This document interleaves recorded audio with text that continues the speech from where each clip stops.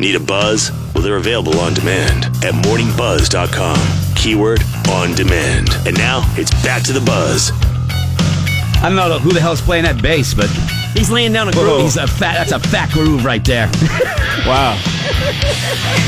Ladies and gentlemen, welcome. 8:38 on the Morning Buzz, and we are joined in studio from the bass player for Extreme. Pat Badger is with us this morning. How we doing, fellas? Good. How are you? Actually, the last time I played that bass riff was in Thailand or something. Really? Yeah.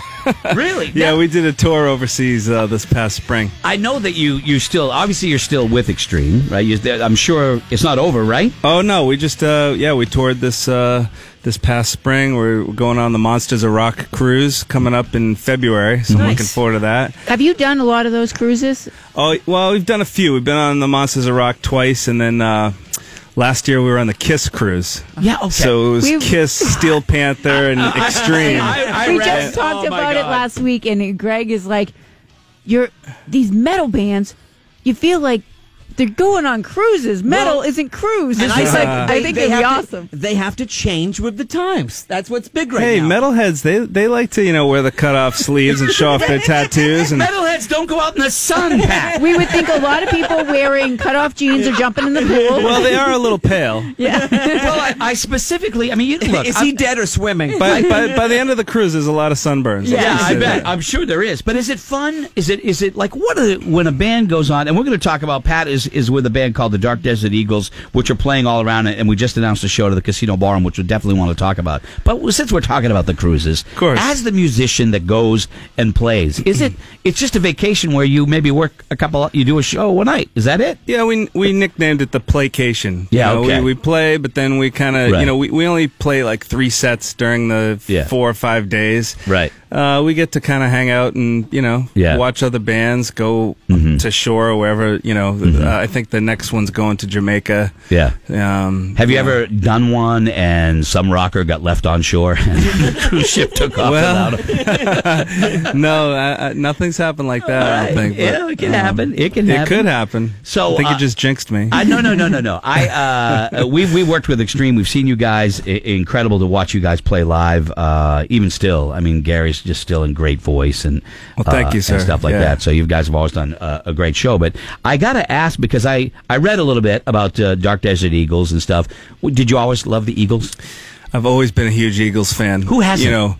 Exactly. I grew up, I had an older brother that played guitar and sang. Yeah. He turned me on to music at a very young age and was always into all the classic bands. Beatles, Stones, Who, the list goes on. And, of course, the Eagles were always on the turntable as well. So, I learned how to play and sing to all that kind of stuff, harmonies and stuff. Harmonies have always been a big part of Extreme, but, obviously, you learn by emulating your heroes. Right. So Eagles were always one of my top vocal bands. And you are you're in the fortunate position where you've had success with your band, right? That you now have the opportunity to sort of, to do that, to sort of pay homage to the people that you loved growing up.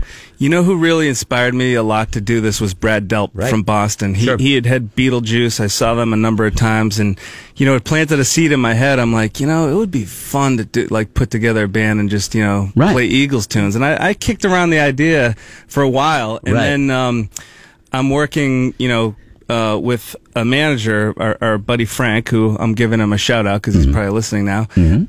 And we were out at dinner one day, and I was kind of joking around half-heartedly saying, someday when I retire and form my Eagles tribute band. And his eyes lit up and said, "What are you waiting for?" Right. I swear to God, a week later, Glenn Frey died. Yeah. And I was like, now it wasn't like I want to do it. It was almost like I had to do it. Yeah. And that was a big thing. Glenn Frey passing, because if you saw that there was a 3-hour documentary done about the Eagles that was just mind blowing to just see that whole story and how it unfolded, and it was he and Henley. As much as Joe Walsh is part of the band and Timothy B. Schmidt, but him and Henley, they were the guys driving the bus. You know that the real Eagles, they only have one more original member than the Dark Desert Eagles. Yeah, really. Wow, that's a big band. So I go on your website for the Dark Desert Eagles, and you got videos and stuff like that, and I play them, and I'm like, holy crap!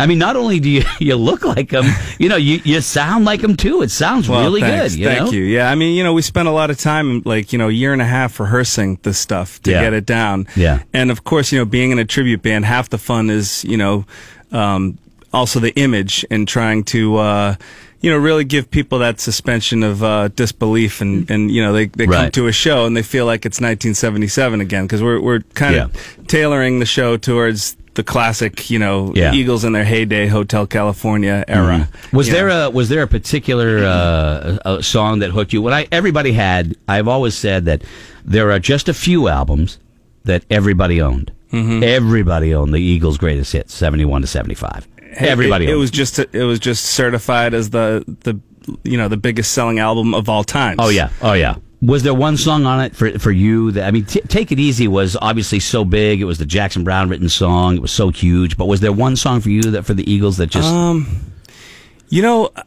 The funny thing is, a couple of my favorite songs aren't even on the Greatest Hits album. Mm-hmm. Hotel California isn't even on it. Right, yeah, right. New Kid in Town is one of my favorite songs to perform live. Like, we do that one, mm-hmm. and the songwriting is like, second to none as far as, chord structure, mm-hmm. melodies, harmonies. So New Kid in Town is one of my favorites, actually. Dude, I was a Seven Bridges Road guy. I love the harmony. I know that's not like a rock song or anything. Yeah. I mean, off the Greatest Hits album, for me, Already Gone was the one, with that guitar, that, I hold that, I think I have it here, right? This is the old, come on. You kidding me? There's not a bad song on, every song on that is just first rate. We play live, it's 20, we play like 20 songs. Yeah. We open with a hit, we close with a hit, and every song in between is a major hit. It's all hits. It has to be. It is so fun. I mean, the catalog is amazing. Was there anything, because Henley's a stickler. Mm-hmm. Right? Henley's a stickler. Do they know? I mean, they must know. Right? I have no idea whether they know, whether we're on their radar or not. Doesn't matter. Every band has tribute bands these days. Yep. Yeah. Whether they care or not, mm-hmm. I have no idea. Yeah. Pat Badger with us, of course, bass player for Extreme, now doing Dark Desert Eagles. They have some shows coming up. I know you're going to be at the Blue Ocean. Yeah, in December we got we're at Blue Ocean the 28th of December. The DCU Center out there in Worcester mm-hmm. On the 29th. I guess mm-hmm. it's like a room off of the arena. It's not like we're playing the arena, but it's mm-hmm. The DCU Center, and then we're up at the Flying Monkey in Plymouth on the 30th of December. And just announced a show at the Hampton Beach Casino Ballroom coming up in April. I think it's April 26th. That is correct. Yeah, we do have some show. We're going to have some tickets for that show. Yes, we do. So we will do that. I want to ask about Extreme, because somebody, I don't know if it was you or if it was Gary. I can't remember who we had on, and they were talking about when more than words came out. Right, it was kind of like it was such a massive hit mm-hmm. for the band that wasn't really indicative of the band, I don't think. Right? Yeah, I mean, it was a little different from the rest of the stuff. Yeah. And it was a blessing and a curse. Right. And when that hit, and I can't remember, again, sorry, I can't remember who it was that told us or said this, but they said that, when a band has a massive runaway hit with a song that isn't representative of the band, within that shell, you can kind of go, oh my God, we got to play that, right? Not knocking the song.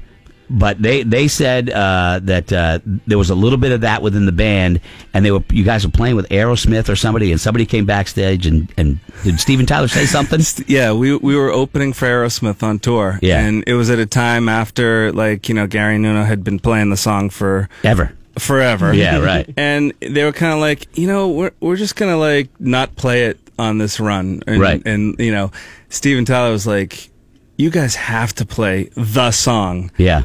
And they've been playing it ever since. When you see Extreme, I mean, Gary is one of those front men, right? That there's certain people in the business that mm-hmm. when they're in front of a band, you can't take your eyes off them. Mm-hmm. He's one of those guys. Yeah, he definitely he makes his way around the stage quite a bit. Mm-hmm. I have my no Sharon zones where I'll tape it off. I put police tape, crime tape, right. And say you can't unplug, step on my pedals. Yeah, right. You can't like stand on my amp and knock it over. Right. Yeah, no.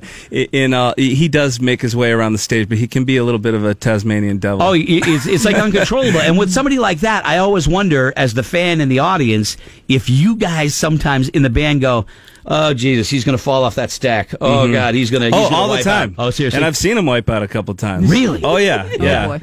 And I've seen the bumps and bruises, and luckily he's never really hurt himself or someone else. Yeah. But yeah, there's been times where I've come in harm's way a couple of times. That's great. When you what is the biggest show that you played with as Extreme? Well, we've played some big audiences, like in South America. We're probably some of the biggest, where it was like an outdoor festival thing with like 200,000 people or something back in the 90s. Yeah. Probably the most memorable one for us, and people talk about to this day, was the Freddie Mercury tribute concert. Yeah, right. Yeah, so when Freddie Mercury had died, we were invited by Brian May to play basically at his send-off. Like, it was a big concert for AIDS awareness. At the time, it was the biggest televised concert event of all times, and it's all over. People send me YouTube links all the time. Like you haven't seen it. Like I hadn't seen it before, yeah. Hey, did you ever see this? Oh, hey, I just saw this the other day. I go, yeah, that was a long time ago. It was 92, man. Sorry. Where you been? This made me think of you. Saw this, thought of you. Oh, yeah, right. You're in it, Yeah. What was that like, though, to be a part of that? Do you, in the moment, like when you're playing and you're concentrating on playing, does the weight of the moment, a moment like that, sort of, do you feel it, or do you have to put it out of your head? It kind of did, leading up to it, like during the day, we did sound check, and, it was the first time we'd played Wembley Stadium, and just knowing all the legends that were there. It was like Robert Plant and Roger Daltrey, and, we were playing with Metallica, Guns N' Roses, Def Leppard, and then, all these legendary performers, Elton John, David Bowie. They were all there that day, so it was a huge event for us at the time. As a guy, this is the part where I when you're in that business, there's a part of you that is the rock and roll fan, like you said, growing up listening to people like the Eagles, like Elton John and stuff like that. That part, that rock fan part of you, never dies, even if you're in the business and you're working side by side with some of these people. Did it ever get a hold of you? Like, was there ever a moment, like, for me, McCartney is anywhere in a 20-foot radius, and I'm going to be absolutely silent. We did meet a Beatle, and that was probably one of the heaviest ones. We met George Harrison. Wow. Yeah, in Japan. Nobody has a Harrison meeting story. I got a photo with him and everything. Yeah, it was amazing. I'm just looking into this guy's eyes, and I'm like, wow, he saw it all. He's like, these guys wrote the Bible on, touring and, everything. Everything. Yeah. The catalog of music and stuff. When Gary had joined Van Halen in the 90s, he invited me up to Eddie Van Halen's house. Yeah. So here I am in 5150, hanging out, and I actually plugged into the board and was jamming with Eddie. And I'm like, how can this possibly be happening to me? I was like the biggest Van Halen fan in high school. That's awesome. And here I am hanging out at his house with him and having coffee in the morning, and just those moments are just you can't. This is Pat Badger, who's a bass player with Extreme, also in Dark Desert Eagles. Didn't you, though? Did I read that you sung background on a live Van Halen track? Is that Well, yes and no. Okay. we got invited out. It was actually on Sammy's. Sammy's, right. Okay. Yeah, right, Sammy's live album. We are credited for singing background vocals. Yeah. Gary and I went to the show, hung out with him and Michael Anthony, and we got invited out on stage and sang on How Does It Feel When It's Love? Yeah, right. And so we were singing along, and he made a live album, and apparently they gave us credit for singing background vocals on it, which I was honored. Yeah. Did you even know it? Did somebody go, "Hey man, you're on this album"? Like, I didn't even know they were recording. Yeah, the same guy that sent me the YouTube video of the Freddie Mercury tribute. Hey man, I got this Sammy album, and did you know you're on it? Do you ever? I always, and we've talked to Gary about this too. But when he did, you mentioned the Van Halen thing. He took a bit of a beating from some quarters of the body, just unnecessary. Yeah, he had to have elephant skin for that gig. Everyone wanted Dave back, right? And they didn't want a new guy, right? I kind of saw Gary did definitely go. I mean, he told me he'd go out on stage and people be giving him the finger. Yeah. But meanwhile, they were playing. He was playing with them. Both catalogs of Sammy and Dave stuff, so the set list was like the best of the of both eras. Right. Gary obviously can sing the stuff. Oh yeah. But yeah, he had to have some elephant skin for that. It was, that gig. and then you look at that back then, and what that would be like today in today's world of social media, where everybody's just a jackass, just for the sake of being a jackass. It's almost it's too much to take. Yeah, so I'm here to announce that Gary's going back on the road with Van Halen. Is he? No. People are going to write about that. Yep. That's how it happened. That's what I heard. Pat Badger said this. So when you play, when you do the Eagles stuff, I mean, this is as a guy, I think like you, I'm a big harmony guy, and the Eagles, nobody did harmony better than the Eagles, with maybe the exception of the Beach Boys, and even that is questionable on some parts. Was that a big part of why you like the Eagles? Oh yeah, I mean vocally, yeah, like you said, second to only the Beach Boys. Yeah, right. Like you said, yeah, right. Big part of the whole sound, and just the songwriting, the lyrics, everything about it. That's why it's the biggest selling, greatest hits album of all time. And that came out before Hotel California. Yeah, so crazy. It is just amazing. A bunch of shows, April 26th at the Casino Ballroom. We do have tickets for that, and we will give those away in just a little bit. I just wanted to also say that the tickets go on sale this Friday. Yeah, these are win before you can buy tickets. Absolutely. Yeah. I mistakenly referred to you as having llamas. My apologies. Alpacas. Mm-hmm. They're different. They are different. They are. Alpacas are the smaller cousin to a llama. Mm-hmm. Basically, they're used more for their fleece, and where llamas are just really a pack animal. What is it about farming that musicians tend to go to? Probably after all the crazy, late nights, the traveling around the world, it's nice to just come home and just have a little downtime. Yeah. And it's kind of relaxing to just be out in the barn, and, we have horses and chickens, and it's just nice to, get a little reality. Absolutely. What made you go with alpacas? It was at a time in Extreme's career where we were taking a very long hiatus. Yeah. We'd basically broken up. And at the time, it actually was a viable business where I was like breeding them, selling them. I was taking them to shows, and like entered this whole. I sunk my teeth into a whole other world and a business, and it was actually fun. Yeah. And made money while I was having fun, and made a lot of friends, and it was great. It was. I knew, because we had talked back then when you were doing that, and it was profitable. It was a viable business. Now you're not totally into it. You have a couple, right? I have a couple more as pets, and obviously music has been. Did someone? I don't know the answer, because you're going to know more about the animal. Obviously, you've done that business, but I mean. What are they? A mix of a donkey and a giraffe? I mean, where do they come from? I mean, I don't know. They're obviously they are related to llamamas. That's its closest cousin. Okay, and they're from South America, like up in the Andes Mountains. Of South America. Mm-hmm. So, and they're also related. They're camelids, so they're related to camels. Okay. So when you think of way back when, all of their ancestors. The continents must have been all one continent at one point before they broke apart, and then they all kind of took their own little path of evolution. Man, that's heavy. Yeah, we just got heavy. Yeah, we got the evolution of an alpaca. I do find it amazing with farms. I was up in Vermont at a place that I was photographing, and someone said, "Hey, that's Joe Perry's farm," and I'm like, "Does he have a farm?" I guess he does. I don't know. That's what I heard, and Lord knows. I mean, like McCartney he made millions off of sheep. He was a sheep farmer. Right? Yeah. So actually, not to drop another name, but I went to Roger Daltrey's house one day. Yeah.